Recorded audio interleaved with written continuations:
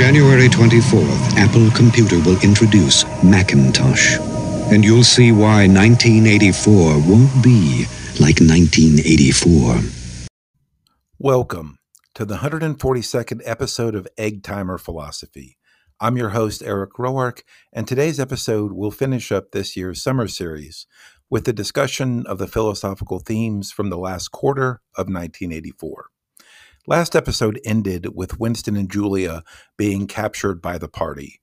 Their hiding place above Mr. Charrington's shop had never really been much of a hiding place, and now they've been taken away by the thought police. At this point in the story, Orwell turns his focus towards Winston's ordeal at the Ministry of Love, which, given the party's use of doublethink and language manipulation, is really more like the Ministry of Death and Torture. We never really learn much more at all about Julia's treatment at the ministry, and she makes only one further appearance towards the end of the book. But more on that later. The story from here revolves around Winston, until, essentially, the conclusion of the book. One of Winston's first interactions when he is brought to the Ministry of Love is with another prisoner named Parsons. Winston works with Parsons at the Ministry of Truth and also lives in the same building as him. Parsons is a subsidiary character in the novel, and we don't know much about him except that Orwell portrays him as a bit of an oaf, with children who seem like budding members of the thought police. So, pretty awful. Parsons is being held as a thought criminal. His children turned him in for speaking unorthodoxy in his sleep. What's interesting here is that Parsons is not upset with his children or the party. Quite the opposite. He believes that he must be a thought criminal and that his unconscious declarations in his sleep are just proof of this. But it's pretty clear that Parsons is no thought criminal. He's the definition of harmless. Yet he's so committed to whatever version of truth that the party establishes that he genuinely believes that he must be guilty and deserves whatever punishment he gets. Parsons is a man completely broken by the party and unable to form independent thoughts about reality. For months after Winston's imprisonment in the Ministry of Love, he is held in what seems to be a fairly standard jail cell and deprived of adequate care and nutrition. But he's physically withering away. The passages drawing out Winston's demise are pretty graphic. He's losing teeth and seems to be mere skin and bones. This process is a drawn-out one, and a fair question for the reader here is, why doesn't the party simply execute Winston? They easily have that power, and they're not shy about doing such things. It could be that the party simply wants to make Winston suffer before they execute him.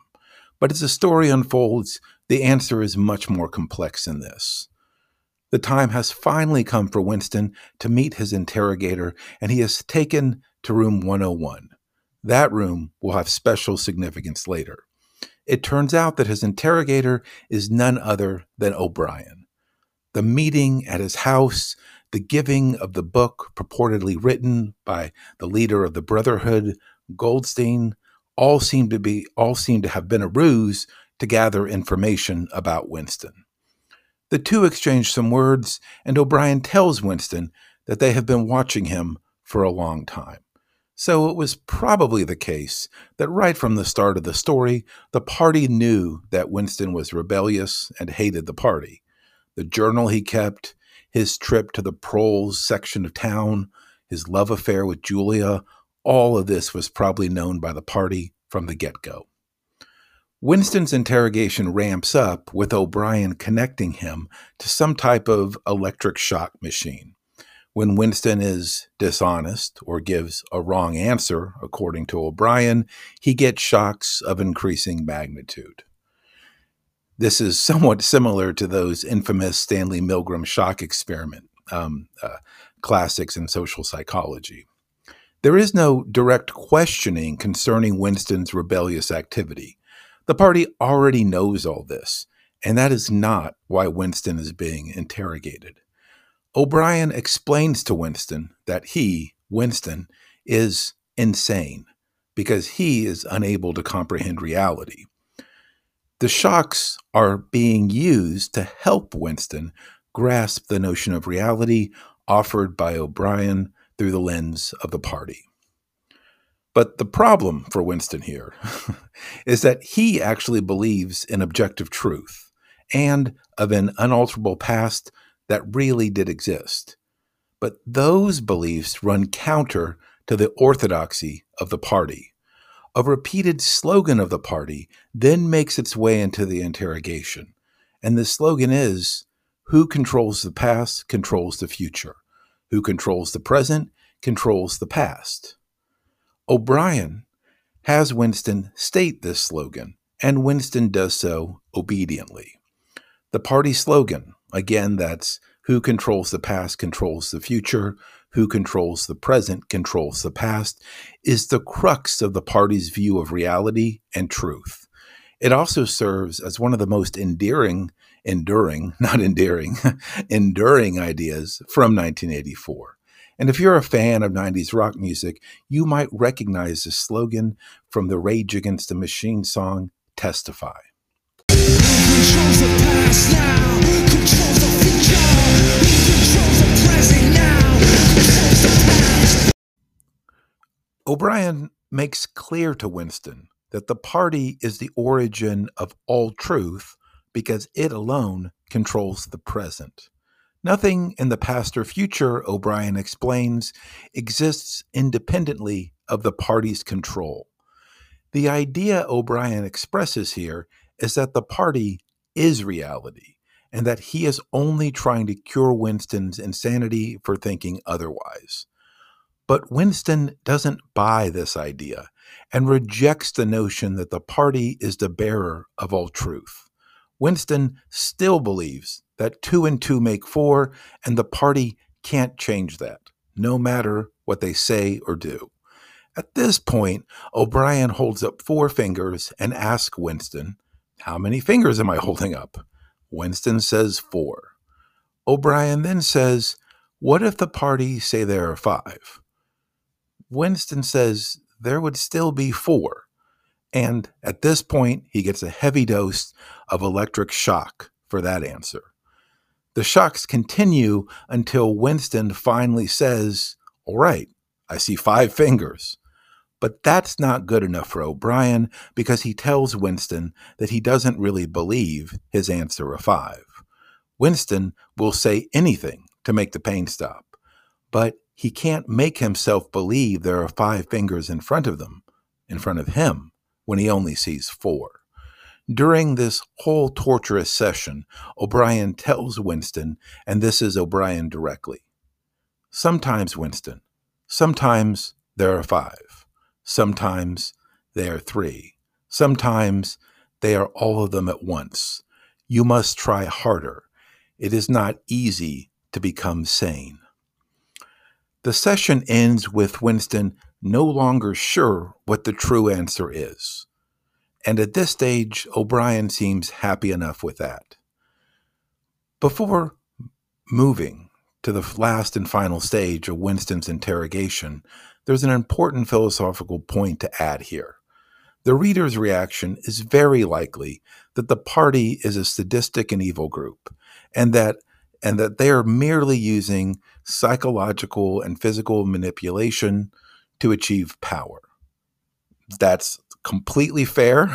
I agree with that reading, but without more, it misses the deeper threat and danger of the party. O'Brien can be seen as espousing a certain type of view here, and I'll just call that radical political presentism. Remember that slogan, "Who controls the past controls the future, who controls the present controls the past"? That idea doesn't deny per se that there is a past or future, but it does suggest that the control of such things is completely dependent on who controls the present. And as O'Brien would be quick to say, the party controls the present. Now, it's abundantly clear that what the party does is evil. I don't think there is much debate about that. But what's so dangerous about O'Brien's defense of what can be called radical political presentism is that the view itself is not an easy one to counter.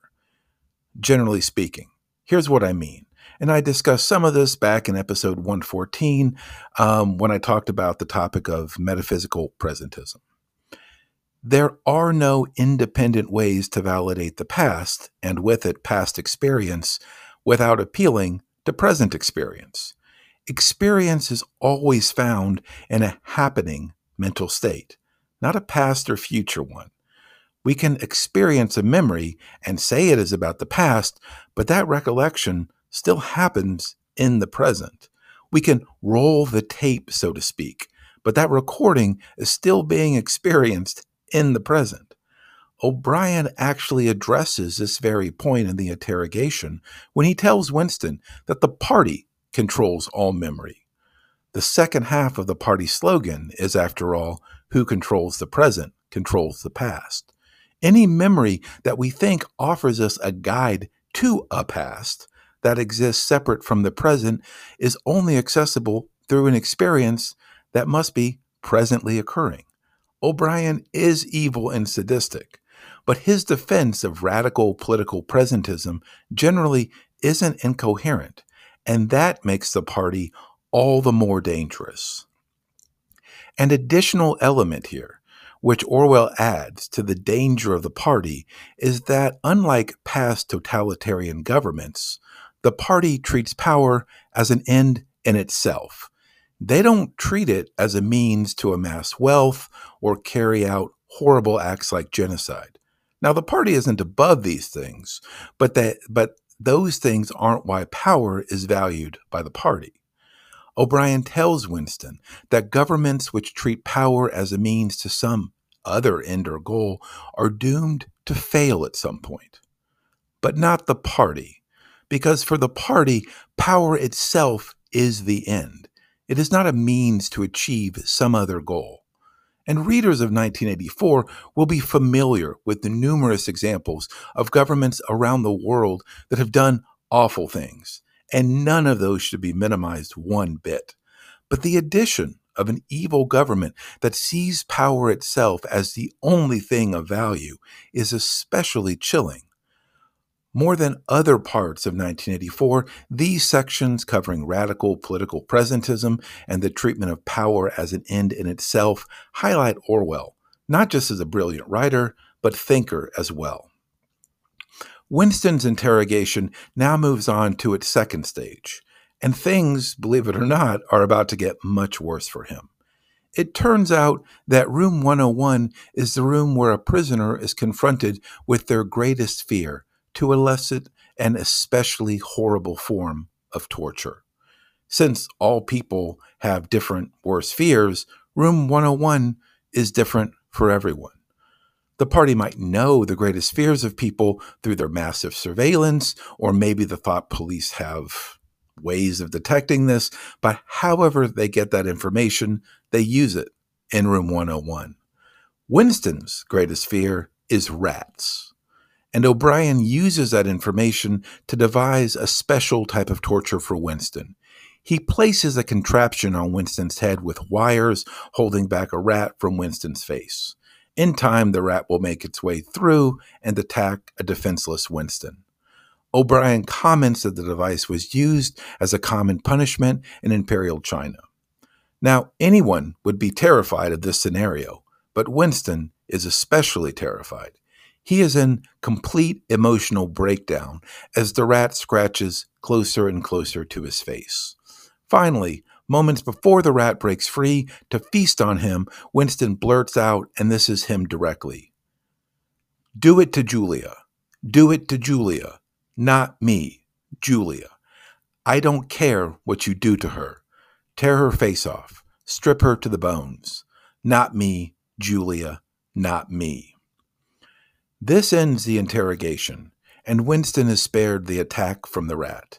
But he is only spared because the party has accomplished its goal. They have killed Winston's spirit and made it so Winston did the one thing he thought the party could never make him do. He has completely not just in words, but in his heart, betrayed Julia. He now sees truth and reality just as the party wishes him to see it. In many ways, the novel is effectively done at this point, but Orwell adds a bit more for concluding thoughts here. Winston leaves the Ministry of Love, but he leaves as a different person. He is no longer rebellious or even capable of such a thing. He does have a quick run-in with Julia, but it's clear that whatever they had once is long gone now. They both tell each other that they betrayed one another, and they go on their separate ways. The final passage of 1984 ends with Winston in a bar, finding himself in a dream about the Ministry of Love and being killed by the party. As he awakes, he peers at a picture of Big Brother, and the novel concludes with the following devastating passage. 2 gin-scented tears trickled down the sides of his nose. But it was all right. Everything was all right. The struggle was finished. He had won the victory over himself. He loved Big Brother. This conclusion is really what has made Orwell one of the most important dystopic writers of the modern era, maybe any era. If Winston had been killed or tortured in even more grotesque ways, that obviously would have been very bad. But this is somehow even worse, because the party was able to turn Winston into one of them. It was able to consume his sense of self and replace it with their sense of self. They were able to change not just how he acted, but how he thought and felt. Winston genuinely loving Big Brother can be seen as representing the end of humanity and freedom, and offers us all a view of political totalitarianism in its most dangerous form. An evil government that does horrible things can be stopped only if there are people capable of stopping it, and that must start with the psychological capacity to do so. 1984 offers us a world where, in the end, Winston loves Big Brother, and resistance is not merely dangerous or unlikely to succeed, but ultimately unthinkable. Thanks for joining me for this year's summer series. I hope you enjoyed, and until the next episode of The Egg Timer, wishing you good philosophical vibes.